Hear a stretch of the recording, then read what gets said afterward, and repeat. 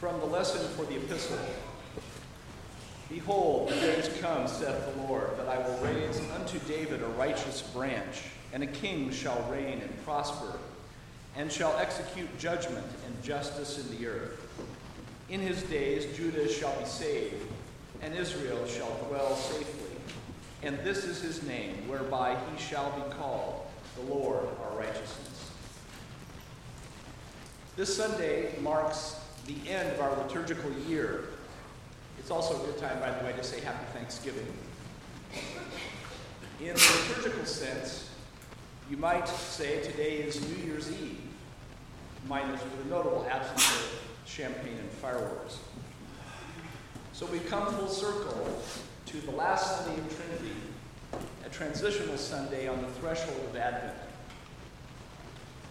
Today we're invited to prepare for the first coming of our Lord and Savior, Jesus Christ. The recent lectionary readings in our daily offices and our lessons for today collectively mark a transition in mood, a shift in tone and emphasis. We move from the long season of Trinity toward Advent. A green season of growth gives way to the purple season of penitence and preparation. The ordinariness of daily life in the Spirit morphs into a sense of anticipation. Our embrace of the fullness of the Trinitarian Godhead shifts toward a focus on the second person of the Trinity, the incarnate Son of God. Each of us arrives at the end of this 25-week Trinity season in our own unique state of soul and spirit. For some of us, there may be a sense of spiritual momentum, having experienced significant victories this year. Hearts are full of gratitude for the grace of growth in our life of prayer and rule of life.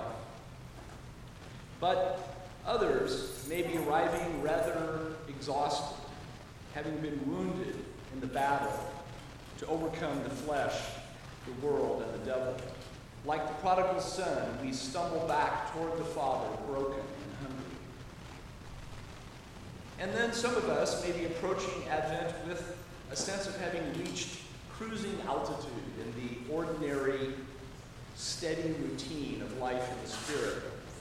But in such a state, we may be at risk of drifting into a kind of spiritual malaise or lethargy.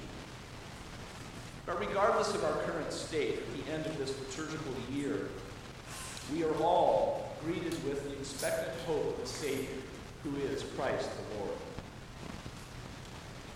The pairing of the lesson and the gospel today is appropriate for the theme of this season. We read in Jeremiah of the prophecy of the coming of Jesus Christ the Messiah, and John chapter 6 portrays the initial fulfillment in the feeding of the multitude. And then a meditation on the collect clarifies lessons for us as we move into the Advent season. First, in the epistle, the promise of return and restoration presupposes prior exile. This theme, this recurring cycle of exile and return, is the central reality in Jeremiah's prophetic narrative, and it resonates with our own personal experience of life in the Spirit. Israel repeatedly falls into sin and faithlessness to God's covenant, which leads to their exile from the promised land. But the exile is punctuated with God's promise to regather, to redeem, and return his chosen people to the land and to relationship with himself. This pattern of exile and return, of sin and restoration, is in the DNA not only of Israel, but also the entire human race. Adam and Eve were exiled east of Eden, but even as they departed, God clothed them with animal skins derived from the sacrifice of blood, a prophetic hint of coming redemption. And in like manner, each Sunday at Mass, we experience reconciliation with God as we return to confess our sins and to partake of his body and blood. The hungry souls who sat on the grassy hillside in today's gospel tasted of the Lord our righteousness, Jeremiah's phrase. As they ate the miraculous bread of life. The initial phase of the fulfillment of Jeremiah 23 is seen in this story of the feeding of the multitude. Moreover, the last sentence in John's narrative emphasizes that Jesus, quote, is of a truth that prophet that should come into the world, quote. The abundance of this heavenly food overflowed into 12 baskets, symbolic, of course, of the 12 tribes of Israel. And this is a prefiguring of the ultimate fulfillment of Jeremiah's prophecy to regather the nation in unity and safety. The evil kings, the target of Jeremiah's prophecy, are those who destroyed and scattered God's flock.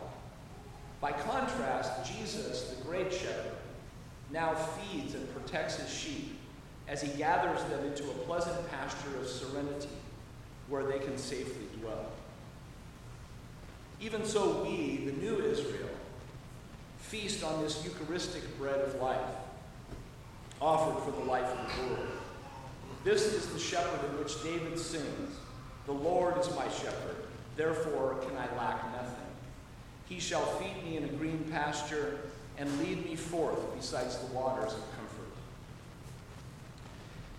The Sunday next before Advent is sometimes called Stir Up Sunday. Of course, after the collect, which implores God to stir up the wills of his faithful people. And so we pray that God, through Christ, will graciously grant us three things: quickened wills, greater fruitfulness, and a final reward. We approach Advent with an urgent expectation of a Savior because we know that we are lost. We are, after all, miserable offenders, and there is no help in us. But thanks be to God that because of his sacramental grace, we have hope that our inner will can indeed be roused to obedience and faithful service. Our longing for inward and outward fruitfulness compels us as lost sheep to continually return from exile to the shepherd of our souls and there feed on the bread of life he has given to us. And finally, the blessed reality of the first Advent enables us to taste now of the plenteous reward, even as we anticipate the ultimate fullness of reward in company with all his saints at the second Advent. Thanks be to God that all these things, the will, the fruit, and the reward, are through Jesus Christ, the great shepherd of the sheep, the Lord, our righteousness. In the name of the Father, and the Son, and the Holy Ghost. Amen.